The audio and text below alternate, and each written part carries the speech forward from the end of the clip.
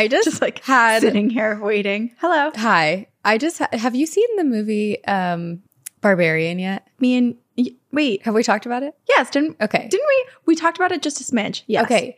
Well, I just had a Barbarian moment. And if for those of you who don't, I'm not going to ruin anything, but I feel like, okay, I basically was peeing and I didn't have toilet paper and I'm wearing a jumpsuit. And so I was like, I need to go get toilet paper.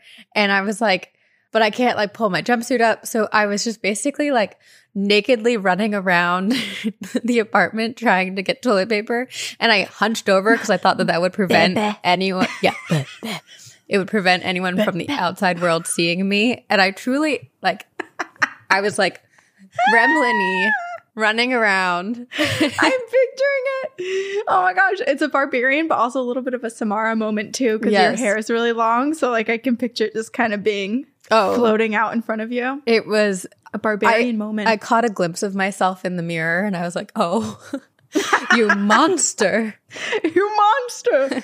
You know, one of the things I do appreciate, I know that we already talked a little bit about Barbarian, but my brother and I talked a lot about it when we were driving up to Vermont together for Christmas. Mm-hmm. And I do really appreciate that they cast characters in the male roles that were unexpected. You know, like the person who classically plays a monster and a bad guy is the good guy. Yeah. And the person who is always the good guy is suddenly bad. And I liked that. It was unexpected for those two characters. Yes. For those two actors. I agree. That movie definitely stuck with me image-wise. Mm-hmm. It's a little Gollum-like, too. Which the way that the woman moves about. I so badly want to dress up as Gollum for Halloween. You should. You should. Okay. Please. Let's do it together. But you're Gollum, and I'm something completely unrelated, but I've always wanted to wear a bald cap, and I've been looking for moments to do that. And I feel like I could be Captain Underpants. I feel like that would be a good one. That's such a fun one. Yes. I also get to wear a bald cap. We're just two different bald cap parts gals. of childhood. I'm like, were you 5 years old and loved poop jokes? Captain Underpants. Were you 12 and wanted to be in Hogwarts? Wait. No, Lord of the Rings. Whoa. Yeah. Wrong movie. Dobby. Sorry. That's okay. They're like cousins, you know? Dobby. I feel like they're I was related. picturing Gollum, but I put him in Dobby's house. Oh, yes. Which is wrong. Yes. I love those videos on TikTok where it's like a Harry Potter party and everyone's dressed up, you know, kind of cute. And then there's someone dressed as Dobby running around. Wait, speaking of, oh my gosh, this is a good segue. Wait, this is Two Girls, One Ghost. Oh, yeah. Two Girls, One Ghost. And we are your ghostesses. That is Corinne. And hi. I am Sabrina. And we're Couch City again because it's just cozy and comfortable. Okay. But you were talking about parties and it made me think of this. I actually screenshotted it because I wanted to share it with you and ask you these questions. But while I was on TikTok, of course, there was a woman who posted, her name is Allie Gone Away. And she posted this question that was basically like, hey, here's a question that I have in my back pocket, and everyone else should have a question like this in their back pocket, where if you're at a party, a dinner party, and like conversation has gone dead and it's about to be awkward, and you need to fill up conversation with everybody in the room to keep things going, you have to have a question to ask that. And so her question was, and I'll ask it to you and then I'll read you a few from the comments. I feel like I'm taking like a Cosmo quiz or 17 magazine. Yes. Okay. 17 magazine. Okay. So Allie's question, and I'll probably butcher it, was basically like, if you die and you don't know how you die, like let's just assume it's peaceful, it's sudden, it's bloop, you're dead. Yeah. And you zip off to wherever we go when we die. And you are told you get to go back to Earth actually for 5 minutes. Okay. But the rules are you cannot go visit any of your loved ones, friends, family, anyone that you know. Okay. So that would scare them, right? Because you'd be like a dead zombie ghost. Right. And that's scary. Yeah. So you just get 5 minutes to go somewhere on Earth that would make you feel incredibly fulfilled or somewhere that you want to go. Where would that be? Okay. 5 minutes. 5 minutes. Just a quick blip. But you could go see someone else. Like if they don't know you, like could you? If they don't know you're dead. Like could I go visit Harry Styles or something like that? Absolutely. Or Kesha? Get arrested. Like TMZ is like, crazed woman outside of the gates of Harry Styles' home. And your family's like, what? She's dead though. And then, okay, follow-up question. You can't make yourself be on TV. Okay, thank you. That's a good follow-up question. Okay, clarification. Yeah, you can't break into the White House or something. Well, that's okay. So that's my question is, do you need to get access to this place, or in the 5-minute bloop, you just get to go wherever you want and there's no like rules in terms of access? Why are you going to Area 51? Maybe. That's a good one. That's a good one. Yeah, because honestly, like I'm already dead. If I what do I have to lose? Okay, well, where would you choose, assuming that you did have to gain access? Like assuming that you have all the same access that you do right now, Sabrina is. Mm-hmm. Where would you go? Probably like a cat shelter. Yeah, that's good. Hopefully wherever you go when you die also has cats. And animals. Yes. And all that good stuff. That is a mandatory requirement. Yeah. You know? What would you do? Thinking of it. Well, I was thinking more, I think you're thinking like, oh, how do I see all the answers to the universe or spend extra time with the things that I love, like cats? But in my mind, I was like, all those answers and things will be wherever I'm going. Okay. So fair. I was thinking more of like, I'm very scent oriented. Mm-hmm. So I was just trying to think of places that I would go that would just be like incredibly calm. And I'd get like all of the sensory overload that I want and would remind me of my life on Earth. So I was thinking of 2 places. Either I would go in Stowe, Vermont. I'd go up Mount Mansfield, up at the top where it smells like pine and cedar and just like all the dead needles and leaves on the ground, and it smells so good. And then I would get to just look at Vermont. That's really nice. For 5 minutes. And then I was also thinking Lake Champlain, because double whammy. Lake Champlain, I spent my life, like bopping around, like being so peaceful, taking in the lake and just floating on my little boat. So you want peace and serenity. I want peace and serenity, but I get to double dip on Lake Champlain because I could also see Champ. That's true. Okay, though, okay, this also brings up, this is why you can't ask me questions like this at a party, because then you're stuck in a conversation for like 8 hours. Because this is the point, though. It's like, you don't want the party to end. I know, but people would be like, okay, Sabrina, you're taking this far too seriously. Like, this was supposed to be a fun question, and now you're like pontificating about— You're asking too many follow-ups. What are the exact rules? My follow-up question is like, okay, well, what does the afterlife look like? Because that also changes what the answer is. It does. It does. I don't think you get to know. You just have to make a decision. I want answers. You know what my question— Okay, I'm going to ask you a few— Oh, yeah, go ahead. Okay, my question, and this is like— and I've done this, I think, just out of like neuroses. Like, I was just like nervous and like didn't know what to do. I've like asked like, so how would you kill someone if you had to kill someone? How would you get rid of the body? That reminds me of when our friend Allie— were you in the car with Allie when she called me one time? No, it was Lauren. Lauren and Allie, they were in a car with someone else. But Allie called me and I picked up and I was like, hi, what's going on? Mm-hmm. She was like, I have a question for you. If you were to dispose of a body, how would you do it? And I just paused and I said, is there someone else in the car with you? And she just started laughing. And the whole car started laughing because the point was like, Corinne knows that I would know. And I was like, I can't. If I don't know the other person in the car, I can't. Yeah, you can't out yourself. Yeah. And also, that's like, you can't share the secrets with everyone. Also, disclaimer, this is another good one too, to your point of like asking those wild questions. Mm-hmm. The comment section of this post was hilarious, but someone wrote, Kate Wells, 25, wrote that their nephew at Christmas asked, what conspiracy theory or unsolved mystery do you believe in? Which is such a good one to ask people. Because I feel like you'd be surprised by some people's answers. That is a good one. What's your answer? Bigfoot? All of them. We're the wrong people to ask this one. I'm more curious what like a regular person's answer would be. What is a regular person? I don't think I surround myself around regular people. Yeah. I think I think a conspiracy theory that I really truly believe in to some extent. Well, no, not to some extent. I do believe in mermaids. Like, I think that there are some sort of creature. I don't know that they look like women with— I mean, we already know this. I did a whole episode where I was like, I believe in mermaids. But I don't know. I think that there's something. There's something in the water that's different than what we know to be like what currently there's looks like so much in the water. And they're nefarious, malevolent creatures. Yeah. You know what? I had like— what about you? The weirdest dream. This is such a tangent. Okay. Well, I believe in everything as well. I'll go back to my tangent in a second. I just wanted to answer your question. Let's see. What's like a really big conspiracy that I believe in? I think you told me this, but like I do believe some birds are fake. Oh. Wait, this reminds me. I just went to the Museum of Science last weekend, and there's an exhibit where they show different like historical variations of technology and film and cameras. And they had what looked like a pigeon with a camera on its back. And it was just supposed to represent how they would hook cameras to pigeons. But it took me like a good 2 minutes because my mind was like, oh my God, in the Museum of Science, they're literally telling us that birds aren't, like there are birds that aren't real. Like that's, I thought that the like model was actually their robot bird. I was like, wow.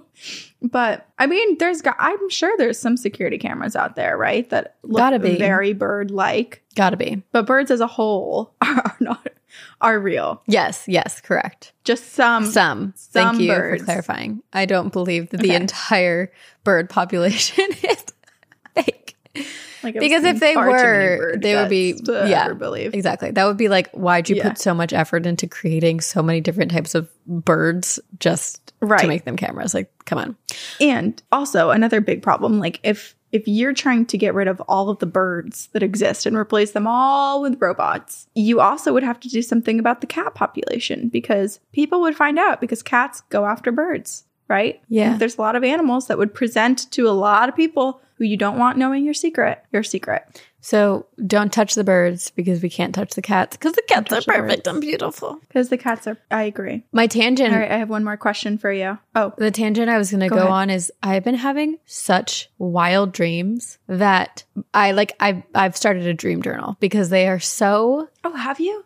Like I remember such detail lately. And I think it's probably just everything I'm going through, but they are so vivid. And it's also like, it's very.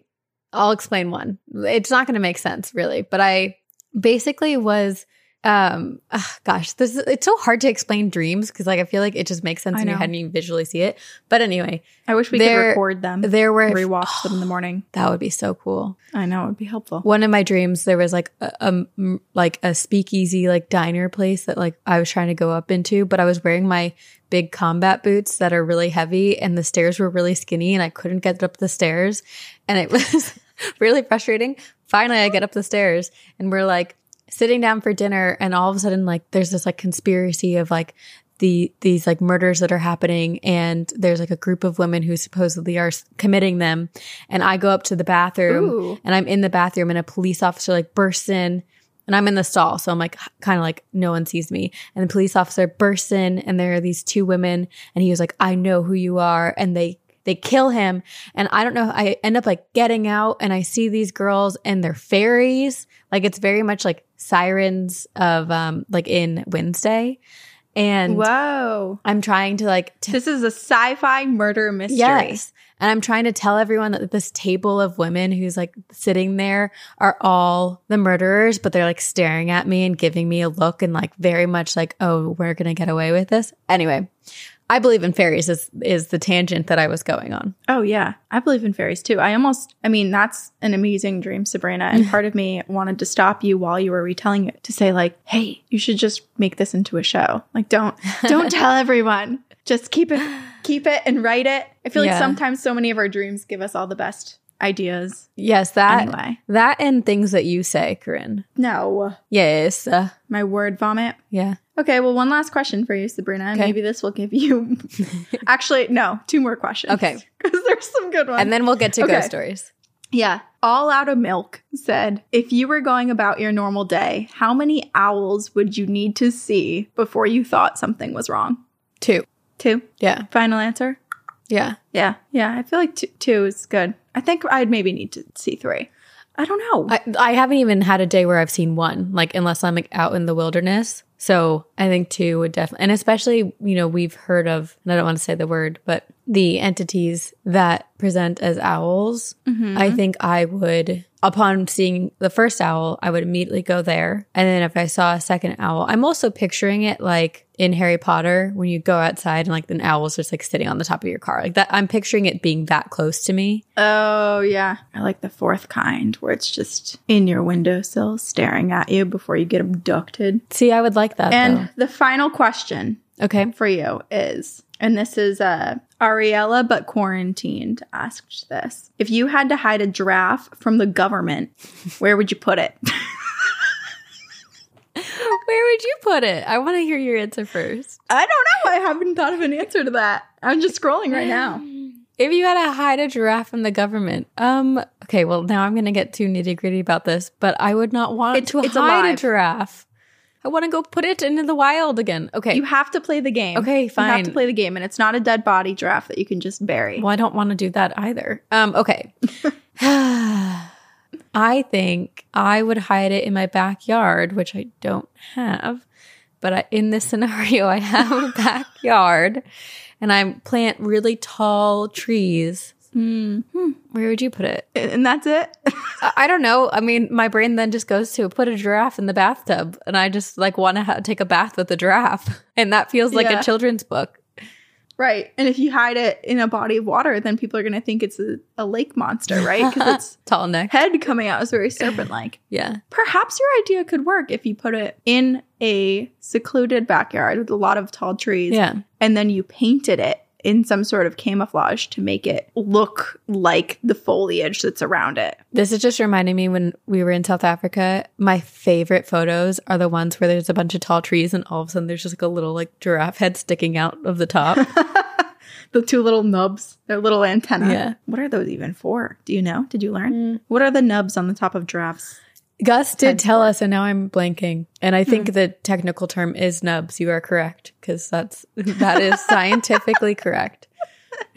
Oh, God, love those nubby little giraffes. The little nubs. Well, this is going to become a nature podcast eventually. We'll get there. Yeah, I don't even know what this became. I mean, this kind of just became the quiz questionnaire episode.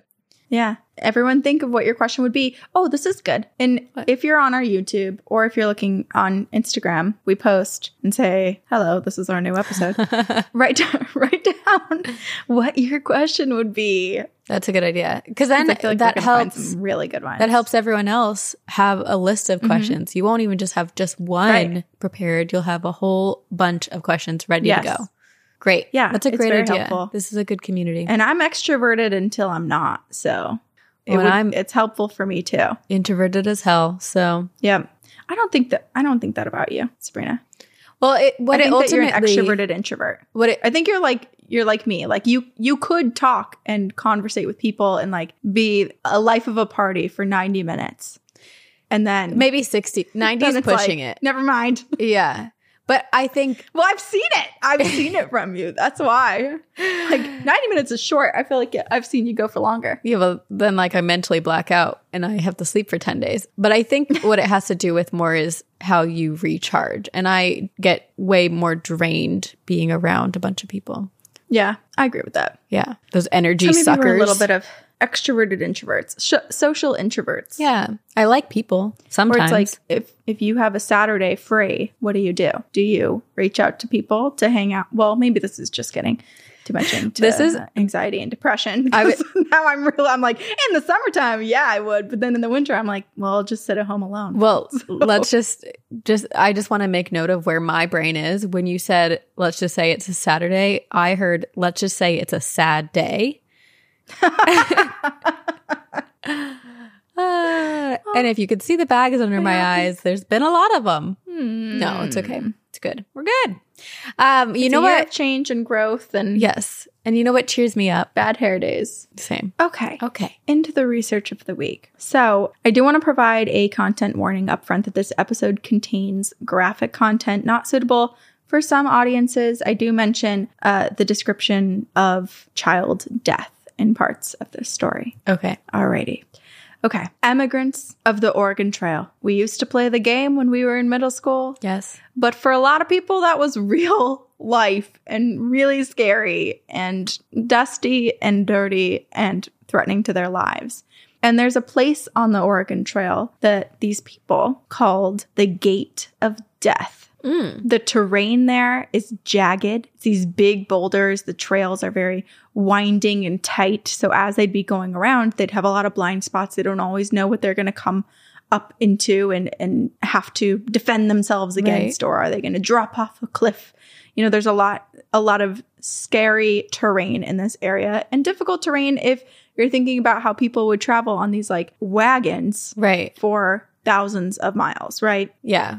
With like their entire life's like supplies, like everything they own, and like their kids, 12 family members. Yeah. Exactly. Yes. And this was a place, the Gate of Death, that reminded them of just how alone and vulnerable they really were. Jeez. It is where danger lurks. This place is Massacre Rocks, and it is now known as Massacre Rocks State Park in Idaho. And there's an urban legend in this area, which is really what this episode is going to be about. And it's one that's equally tragic and frightening. It is the legend of water babies. We've mentioned water babies, or we've had a listener mention them once. Yeah. And I always get them and there's confused with melon heads. Melon heads were, the legend of the melon heads were of these children that had escaped some sort of horrible hospital like testing situation, right? Yeah. And then lived in the woods, basically. Okay. And that their heads were melon shaped. Yes. Or it was like a horrible name to remind people of the deformities that these children had based on the horrific like testing that had been done on them. Right. So melon heads, that legend is in the woods, and it is on land, I guess. Yes. Water babies. There's a few variations of this legend, and we'll talk about it. But first, we're going to talk about the Massacre State Rocks version of water babies. Okay. So centuries ago, the native people who lived in the area were thrown a terrible challenge from Mother Nature, and that was that there was a horrible famine. So people were starving to death. It was really serious. And this wasn't just like a one growing season sort of situation where everybody has to get through 1 year and then it's going to be better. This was a multi-year issue for people. Sad. And so people's lives were extremely threatened from the land that they had spent centuries and centuries. And really, there's evidence of people, the native people, being here for thousands of years. And so now they are faced with this horrible situation where so much of their land is destroyed, and it's not good for farming, growing crops and farming and hunting and whatnot. So there wasn't enough food for everyone. The elders were starving, parents were starving, children were starving, people were dying. And so it is said in the legend that people gathered together and discussed what they could do, how they could possibly survive through the year of constant starvation. They were all terribly weak, they were sick, and the threat of any new mouths to feed really worried everyone. And so they made an impossible decision. And this is where I'm going to give the trigger warning, the content warning for infant death. It was decided by everybody in the group that rather than willingly bring children into the world only for them to be starved and in pain and die soon after, because that's what would happen, they would die, the babies were to be returned to the spirit world once they came here. What? And once this decision was made, it was said to be enforced, and mothers were made to walk their babies to the river and to end their child's hunger once and for all. This is real. This is a legend. Okay. This is a legend. Yeah, I'll remind everyone, this is a legend. Okay. There's no evidence of this happening. There's evidence truly of a drought. Right. Or not of a drought, but of famine. This starvation period, this famine. But there's not any evidence of this happening to any of the kids. But this is like the oral history. Okay, this goes back to your question of like believing in conspiracies, and do you believe, like we both said we believe in all of them. This is a legend I don't want to believe in. Right. And it's also, I mean, it's horrible, right? Like you don't want to think about that ever happening to anybody. Yeah, just very sad. But it's also understandable how something like that could come if in oral histories, people are talking about something that scares them or a time period in their life where it was just like so completely atrocious that a lot of these stories do have some fear factor to them, right? Like you have to add in some horrific things because it felt horrific going through it. And you want to warn the like next generations of what could possibly happen. But this is a legend. Okay. So, thank you for clarifying. Yes. Okay, so basically it was said in this legend that for many years this is what happened, because until they could begin to feed themselves enough, they would not feed new mouths. And so no new children were able to join this world in that community. And so the legend of water babies was born. At least here it was, right? Because that makes sense. Babies whose spirits were released to the river then were said to imprint on the land and the water.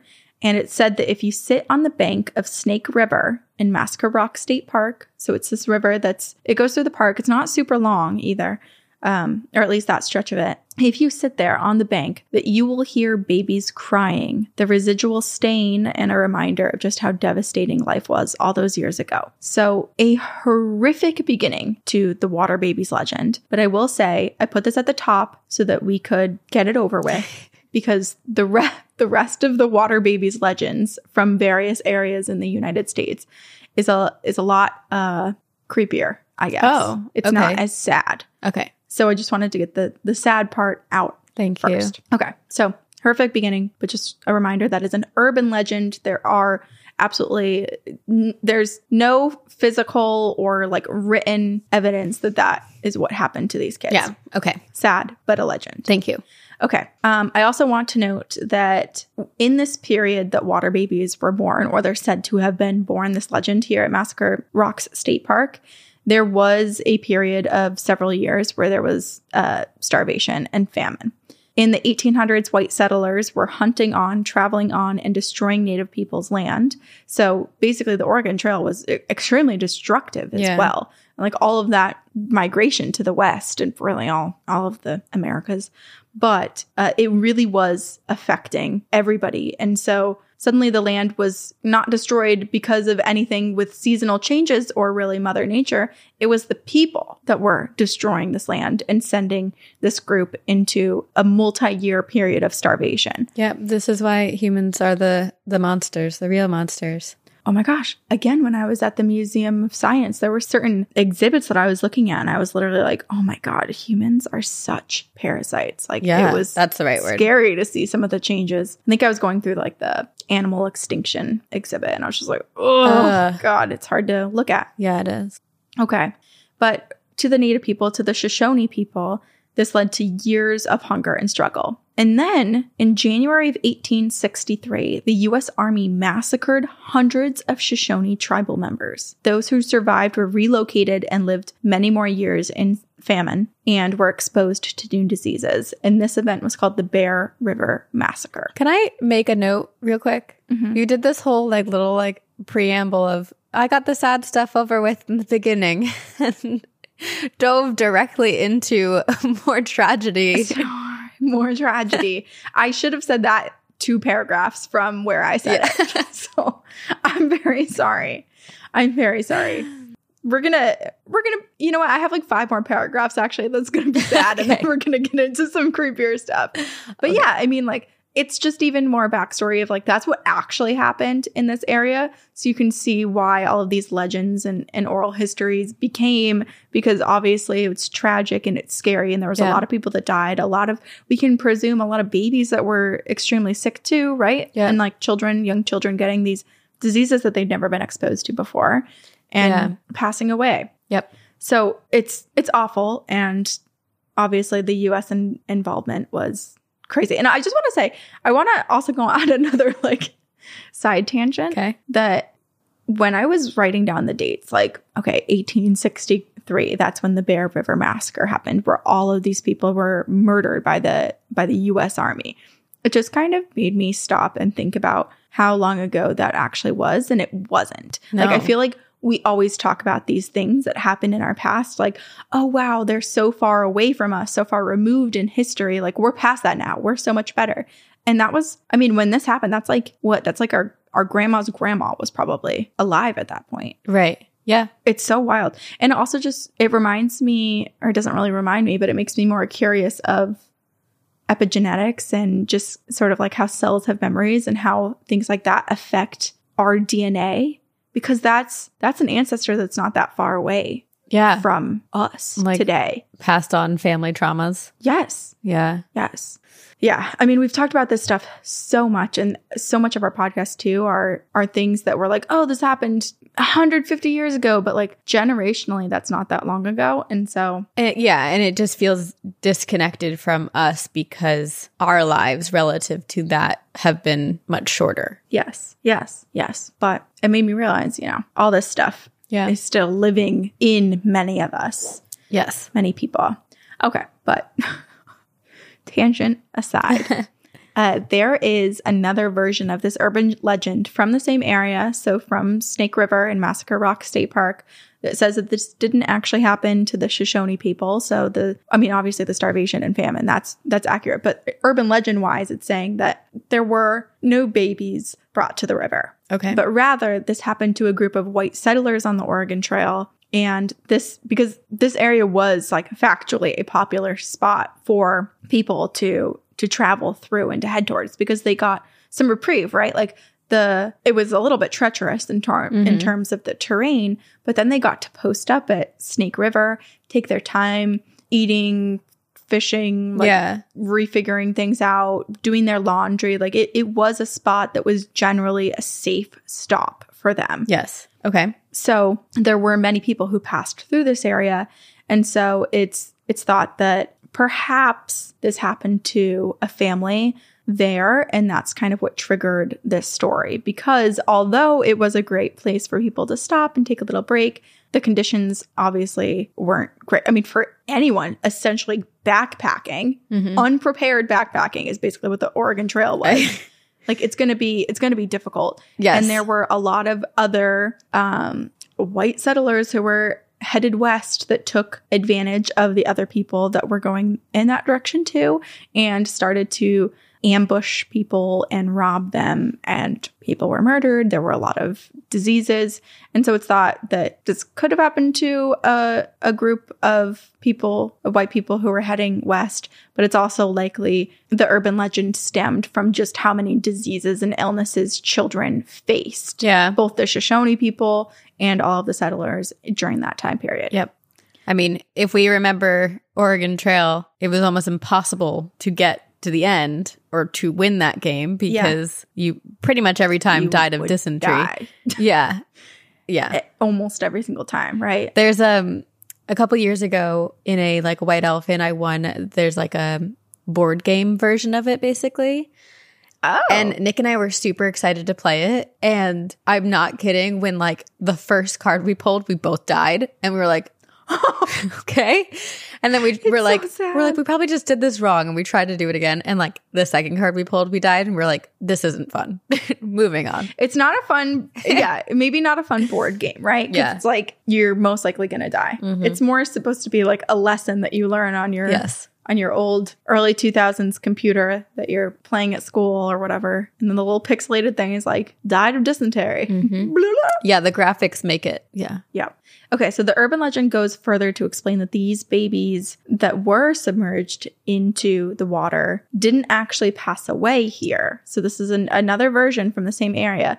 Rather, they morphed into something else entirely. So in Snake River, these infants' bodies changed. They adapted to their environment very, very quickly. They started growing fins and gills, which allowed them to live in the water. And the water babies would hunt small fish, and they would survive off an area of land which wasn't being so generous to their families at the time. And so they were almost better off in the water. And just as people today believe that they hear babies crying on the bank of the river's edge, of the bank of Snake River, people have also reported seeing these water babies in this fish-like state with their gills and their fins moving through the water, playing in the river, and venturing into the canals in the area. Whoa. That's a nicer twist. Yeah, right? they're like enjoying their time with each other. Yeah, just playful little. It reminds me almost of otters, river otters. How they just play together. So cute. They're so cute. And I feel like that's what water babies are. Yeah. I'm also imagining mandrakes. Like I'm kind of picturing that like little weeds grow out of them, you know, like the water weeds, and they like get plucked from the roots. I don't know. That's just where my brain went. Yeah. But I mean, it's nice to think about them being playful and giggling and laughing and having a good time in the water rather than hearing the cries from the shore, because the bank. The cries is so sad and heart-wrenching, but it's also horrifying just from a perspective of you and I doing this podcast for 5 years and hearing the amount of horrifying stories and the amount of times that the crying baby is not actually a crying baby. So, right. Yeah. I know. And it begs the question that we've asked before, which is like, how do you know what cryptid or creature is trying to lure you in, right? Or is it a haunting? Is it some of the other things that we should name? Yeah. Even like La Llorona, like who is it? Who is calling to you? What is this? Hello. It's hard Who because are you? there are so many examples. Yeah. Water babies, though, are not exclusive to Snake River. In fact, water babies are a big part of Western Native American folklore, and tribes believe water babies are able to inhabit springs, streams, ponds, rivers, and lakes. Basically, wherever there's water, there could be water babies. Interesting. So they could be in the ocean. What if They could they're be. baby mermaids? You might be honest. Okay. I kind of think that they're mermaids, too. Yeah. And you'll see why. Okay. So we're moving on from Snake River and Massacre Rocks State Park. Okay. So we're going to another region, and the lore with water babies is going to be a little bit more cryptid-esque as we move forward. So 3.5 hours south, we are now in Utah, which I really want to go to. Have never been. Me neither. But water babies take actually, on a much. Have you? Yeah. I've been to Salt Lake City and You've been to more than one place, and you just said that you've never been. what's the why am I blanking on the ski town? Oh, don't quiz me. Oh my gosh, they even have like a film festival. Why am I blanking? Oh, It's where Sundance is. Sundance? Where Sundance is? I don't know. Okay, wait. can't I remember. need to answer this. Park City. Park City, Utah. There we go. Okay, well, we're not near Park City, but we are right below Salt Lake City on Utah Lake. Okay. The native Ute people told of creatures in the water. These creatures were a population of dwarves who lived in the water, underwater, and the Ute people referred to them as water babies. So these creatures are very similar to sirens. So basically very mermaid-esque, maybe baby mermaids. Wait, interesting that I had this nightmare about siren fairies, and perhaps it was me having some type of deja vu about your story. A little premonition for today. Yeah. Maybe the water babies are trying to warn you not to talk about them. Shh. And now look at us. 45 minutes in. Well, here's the thing. We've done this so many times. We've tempted fate a little too much. And I feel like water babies were a little bit on the safer end in terms of creatures we're probably not supposed to talk about.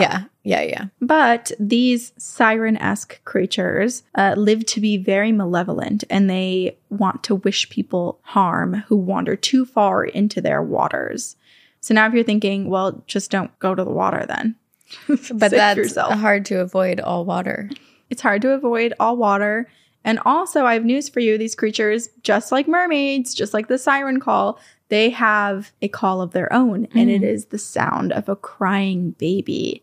What better way to get someone to the water's edge and than to be looking for a baby? Yeah. So people do venture a little too far, hearing the cries of unseen infants, and people rush to the shore, walk into the water, wade out in the middle, searching for the source of the sound, searching to save a baby. It's just so sad because it's like these people are being good Samaritans and trying to help only to be manipulated and lured into I don't know what happens, but sounds like a dangerous situation. Yeah. And it's reminding me a little bit of, what's that show where they go back in time in the Rock in Dark. Ireland? Oh, no. Outlander. Remember when she finds the baby in the woods? Do you remember that scene? And the baby, unfortunately, yes, it's crying, and she gets there a little too late to save it because the people thought that it was like the troll or whatever had planted its own baby for them to take care of. Right. And it is just so sad, but it's like, yeah, this stuff is all baby cries. It's a tough thing because everything in your body says go help the baby, and almost every time you should go help the baby. Yeah.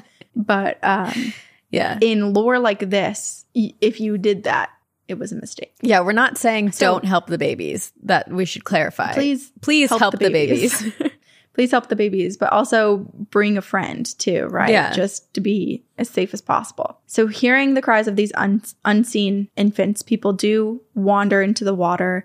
And then, unfortunately for many people, they are caught by something. Caught by what is called a water baby. This nefarious water being who grabs hold of them and drags them down into the depth of the water to their death. You know what I kind of like about that is that it's like reverse fishing. We as humans fish and kill creatures in the water. And I like that these water babies are like, we're going to just change the narrative real quick and give you a taste of your own medicine. They hunt us. And then Hunters the bait be hunted. is the baby's cries, right? Like they don't need to string a little worm onto a hook for us. They just need to mimic a baby's cries. You're onto something. Okay, so there's one more body of water in the United States that also has creatures that locals refer to as water babies. In Nevada, Pyramid Lake, it has been known to swallow men whole. So for years, there have been fishermen that have just simply vanished while fishing out on the lake. And I did look up disappearances and deaths on Pyramid Lake. And this lake, I mean, this place has got to be dangerous because there are so many articles. Because I was thinking, I went into the research being like, oh, I'm going to get a solid answer of like 15 people have gone missing since 2005. No, there's just so many articles of police need help searching for a missing woman, searching for a missing man, searching for, like, there's so many people who capsize in their boats. I was going to ask, is it like a leisure lake or is it like, because you said fishermen, so is it, because I feel like lakes in general are really dangerous. There's a lot of boating accidents, a lot of things like that, but it sounds like it's the latter. It's a little bit of a leisure lake. Yeah. Like, I mean, they have all of the normal lake activities in the summer. And then in the winter, when it's too cold to go into the water, it's mostly fishermen that are out there. It's mostly used for fishing. But people vanish on the lake and sometimes people are recovered, but a lot of the times bodies are not recovered. And so I was just curious. I was like, okay, well, how are bodies not recovered? Like, what could happen for a body to not be recovered? Because most bodies float, right? So I did a little bit of research, and the reason that human bodies do float is because of bacteria. So when someone drowns or dies underwater, their lungs fill up with water, so it replaces all of the air in our lungs, and the bacteria in our guts and in our chest cavity will then produce gases. So like we've sunk with the water filling up our lungs, and then all the bacteria, if it's at the right temperature, will grow and produce these gases and carbon dioxide, methane, hydrogen sulfide, which will essentially expand our bodies, make us like a little balloon, and float us up to the surface. Which is why... So interesting. Isn't it? Yeah. Because people sink, and then it was like, well, what made them resurface? And it's literally bacteria. Oh, wow. But bacteria has to be at a certain temperature to be able to grow, which is why some people are never recovered, because depending on the temperature of a body of water, if a place stays extremely cold year round, their body may never rise to the surface. I had that in mind. And so I looked up Pyramid Lake's temperature. And right now we're in the dead of winter we're in January, and the temperatures are in the 40s and 50s in the water. So it's not cold enough for bodies to not float to the surface. Okay. Then again, there's a lot of other factors to take into consideration, like currents underwater, because lakes also have currents.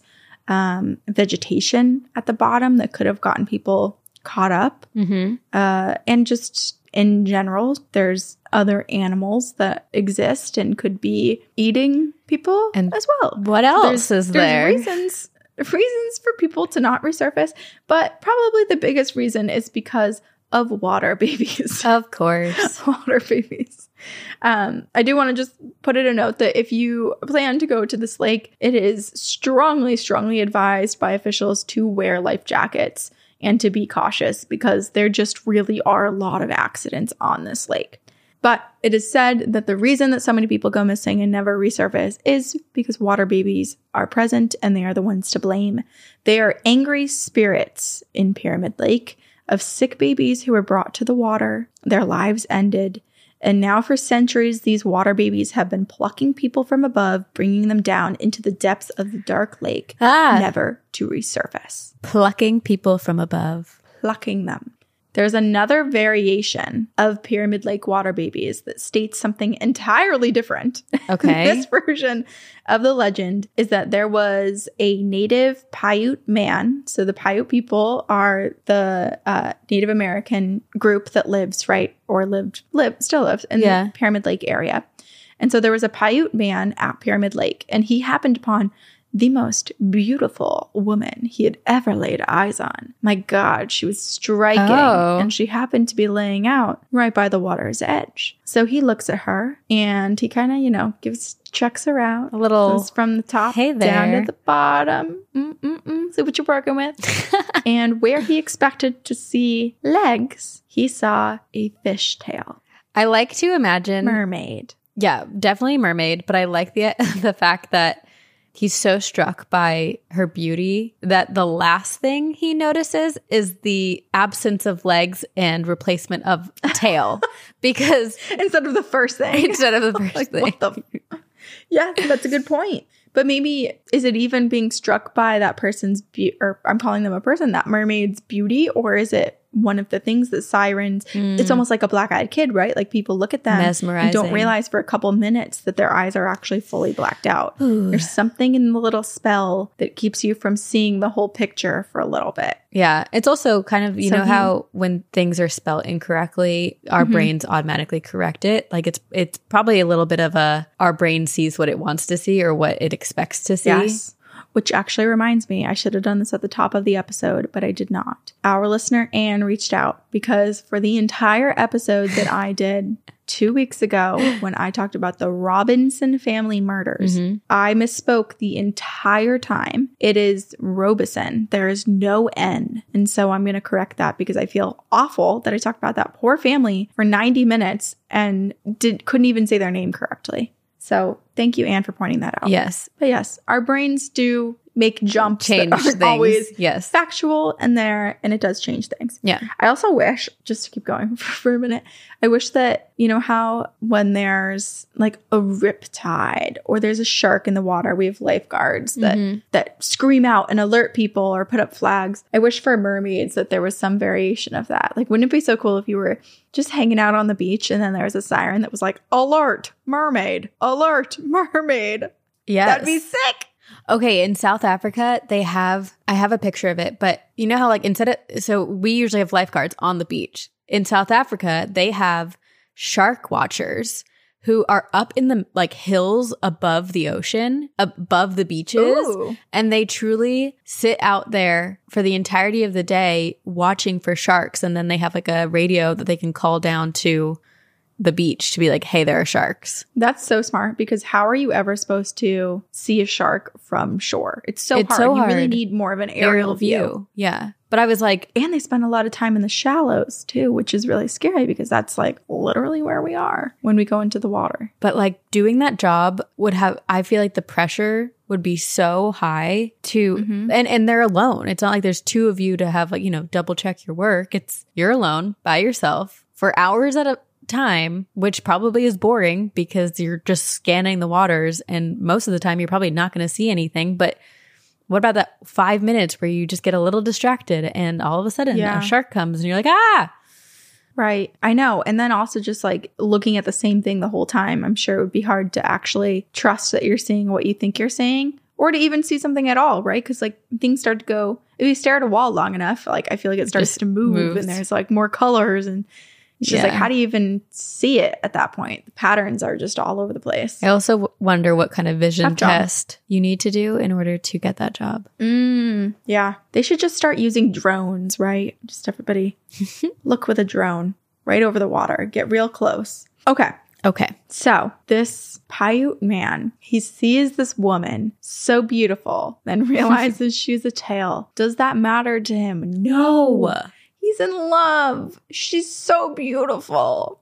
So, knowing what we know about the classic siren story, we can probably assume that he was under some sort of spell, but he does bring this mermaid lady, back to his tribe and he wants to make her his wife. How And does he's so excited. she has no legs? That was a great question because I also was curious about that and I could not find any variation that was like, here's how she got back there. Like, did she do the worm the whole way there? Did he carry her? Did she float? Did she grow legs? give her voice away to Ursula to have legs? Yes. We don't know. We don't know. It does not say. Okay. But to him, everything was fantastic. There clearly were no big red flags. No. And he just thought, yep, I can definitely marry this marvelous woman. So he brings her back to the tribe and is like, hello, everybody. Guess who I found? The love of my life at the water's edge. My wife.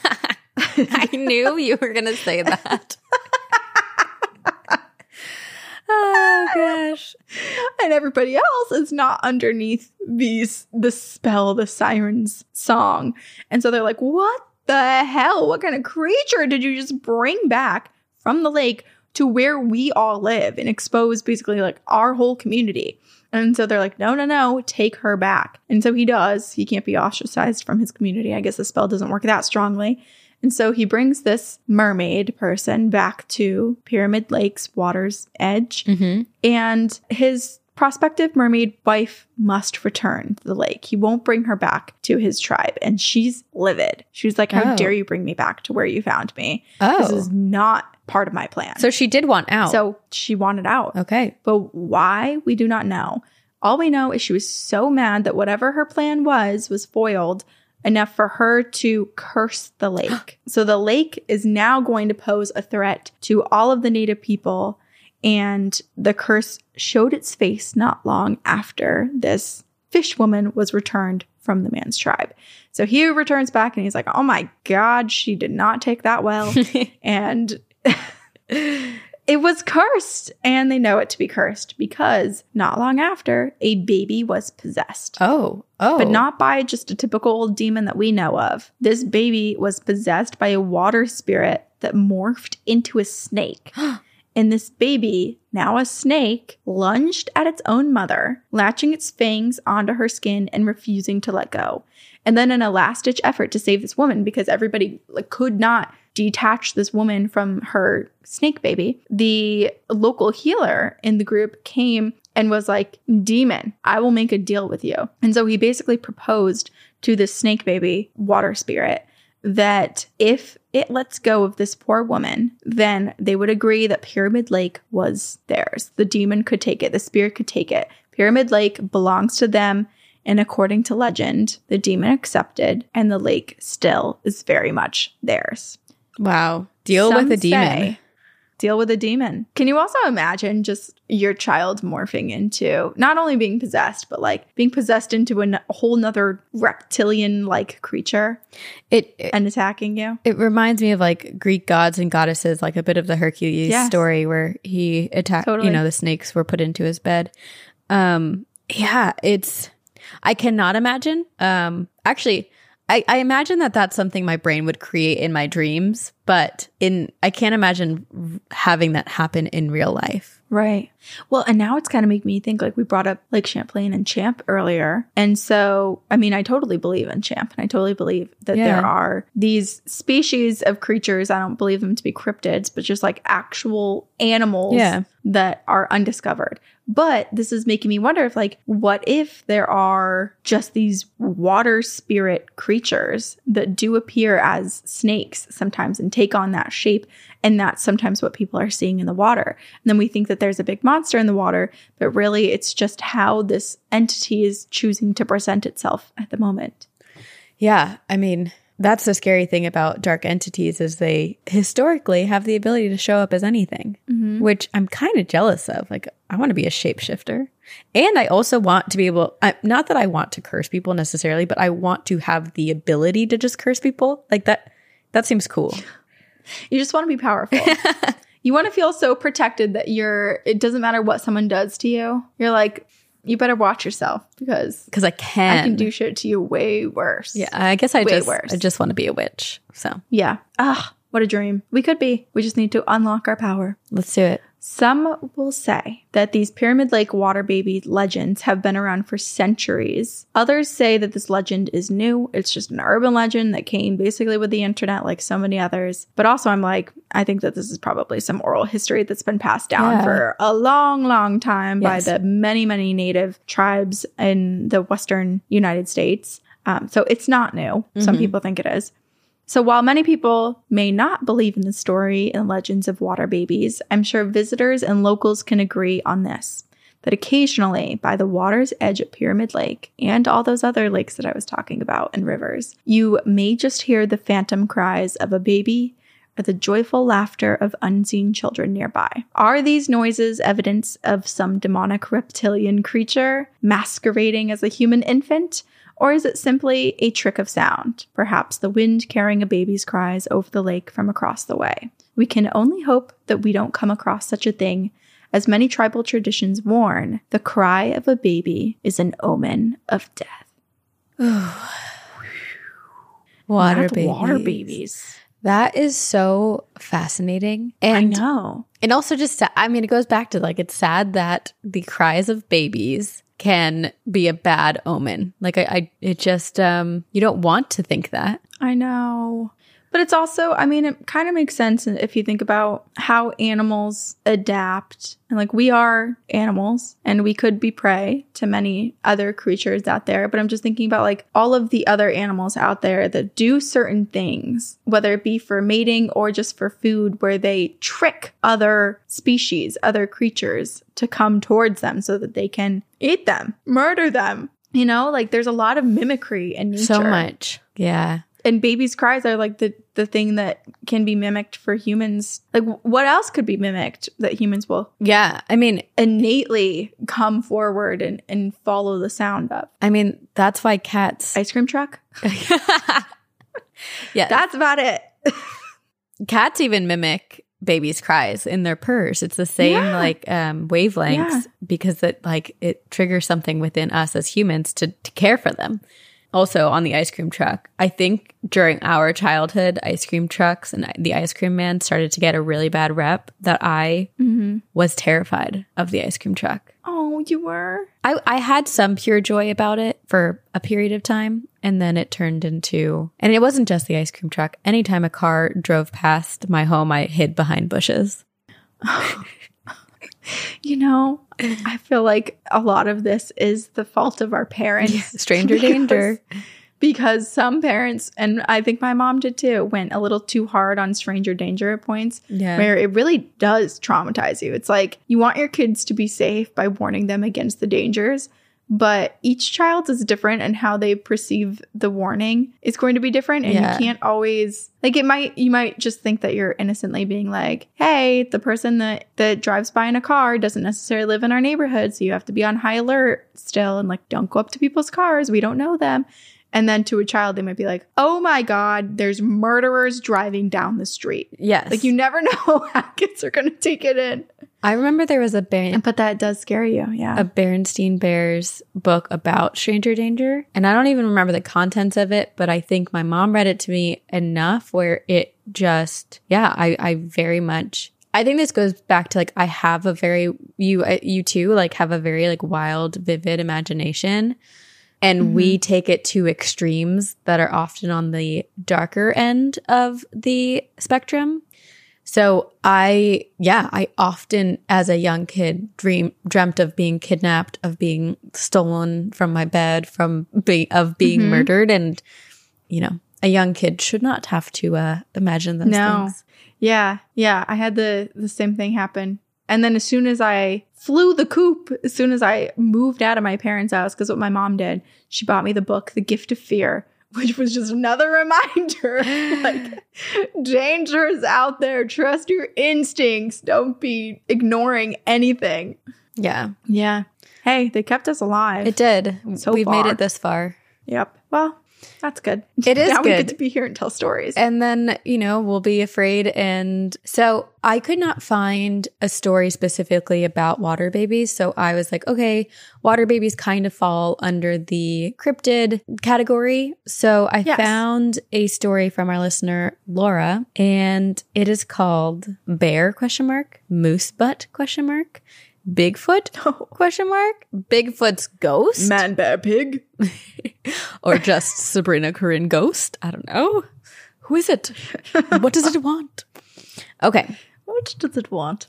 Hello, ladies. I am currently listening to Encounters episode 143. And the last time I emailed you ladies, I told the story of how my family survived Pele's curse, no thanks to my klepto brother.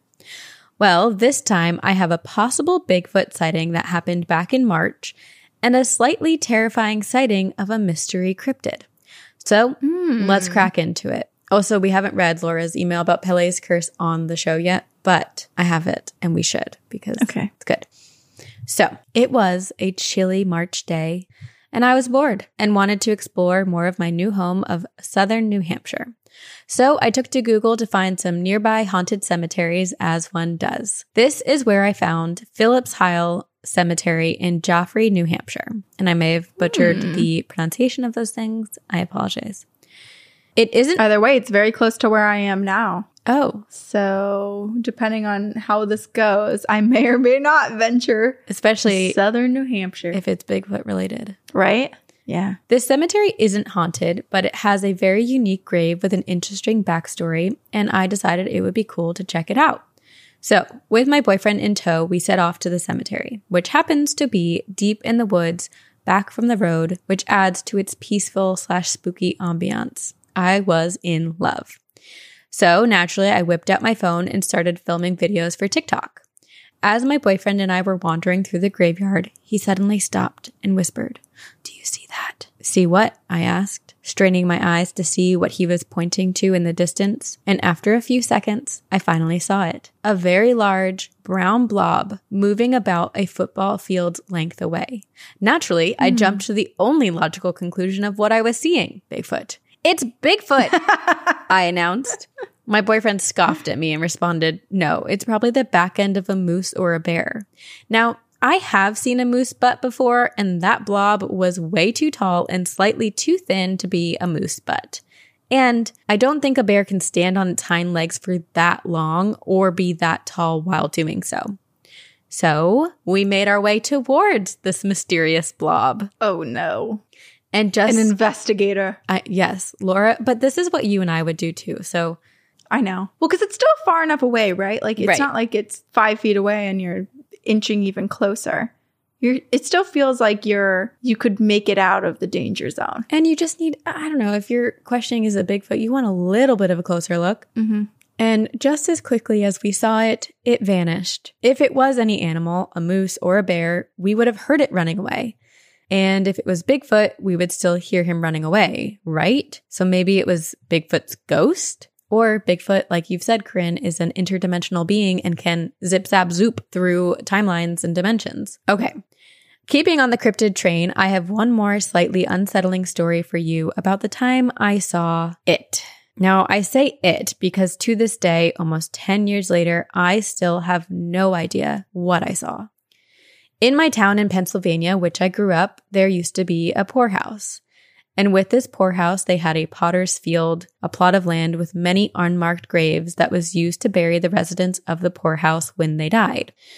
A not so fun fact is they found 2 murder victims from a cold case buried there when I was in high school. But I digress. The poorhouse is no longer standing and all that is left is the potter's field. You would have no idea that there were bodies buried there if it wasn't for the cast iron sign that says Potter's Field, placed in the middle of the field as a type of memorial.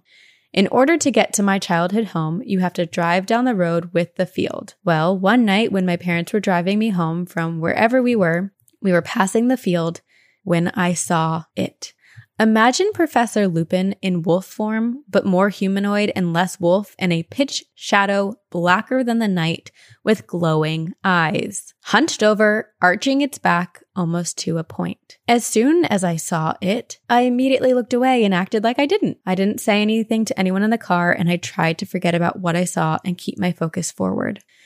I had this thought that if I talked about or thought about what I saw, that it would hunt me down and kill me. You are the first people I am actually telling this story to after well over a decade of seeing this mysterious creature. Oh my gosh. Maybe it was a windy boy or a skinwalker, but they're not common in Pennsylvania. I guess not unheard of. Maybe it was one of the spirits of one of the many poor souls that was buried in that field. I don't know, and I try not to think about it too much. Stay spooky and see you on the other side, Laura. I mean, I don't know. The glowing red eyes, too. I don't know what to think. What do you think?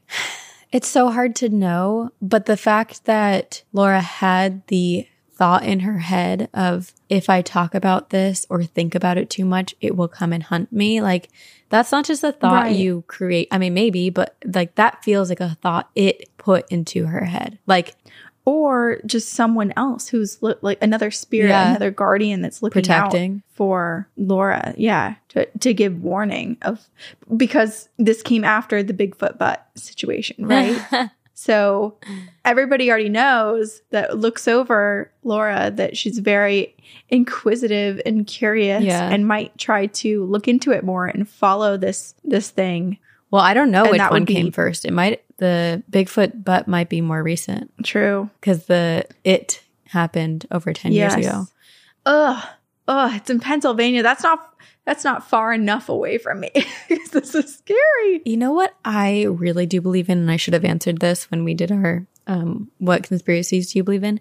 I really do believe in werewolves. So it's very possible this is a werewolf. Or like a hellhound.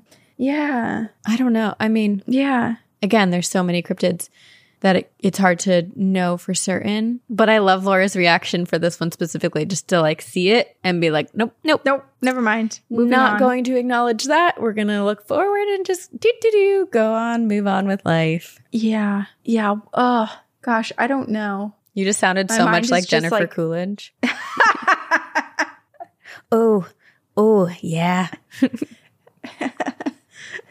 I love her. I love her so much. I watch every single time a video comes up of her. I watch the entire video. I never skip.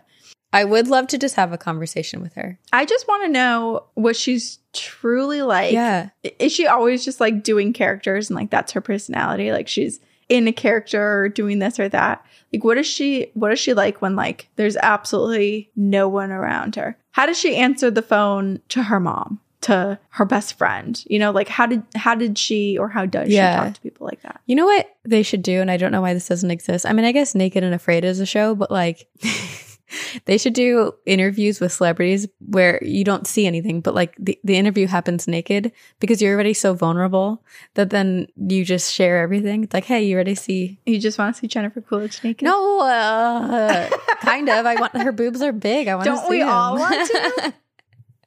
I love her. I more mean like, you know how they say people open up a lot more, and this is why in documentaries like they'll record in cars just because you don't have to look at each other in the eyes, and like it feels safer. And also I think the movement, like your brain, anyway, if something happens in the brain, and I'm not scientist, but I wonder if there's something similar to if you're asking questions of someone when they're naked. Although now I'm just like spiraling to myself, but if I were naked having questions, I would be so self-conscious that I wouldn't be open. Yeah. Yeah. Same. I wouldn't be able to focus on anything except for the fact that I'm naked and there's a lot of people filming me. Yes. I would go back to thinking about me as the barbarian.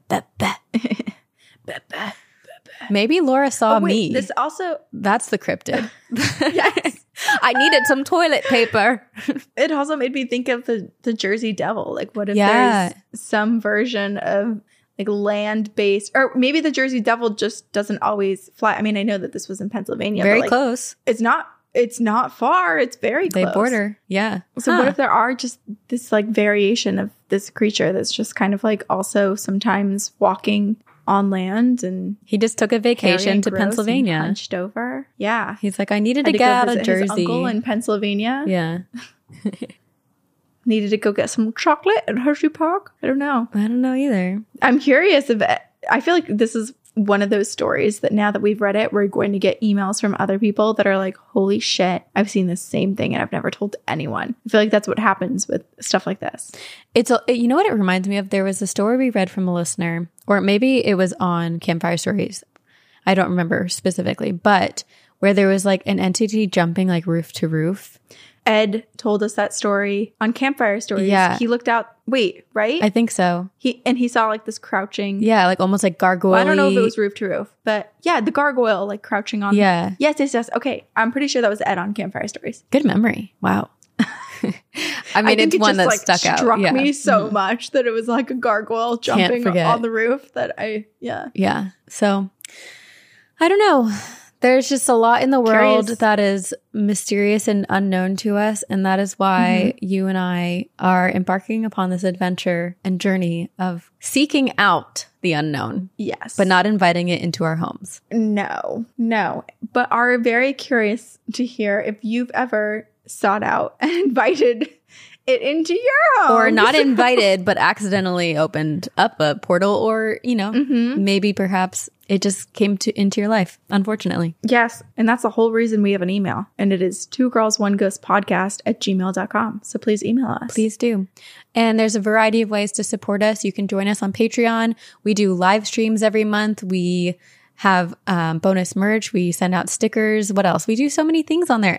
Bonus episodes. There's a lot. Ad-free episodes. Yes, it's a joyous time.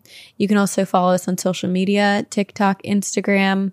You can buy merch, all those things. All those things. Thank you to everybody who supports us, all of you guys for listening, everybody who joins our pyramid scheme and tells everybody else to listen, and also to our amazing editing team over at Upfire Digital. Thank you to all of you. Yes, we will. And we will see you on the other side. Very spooky.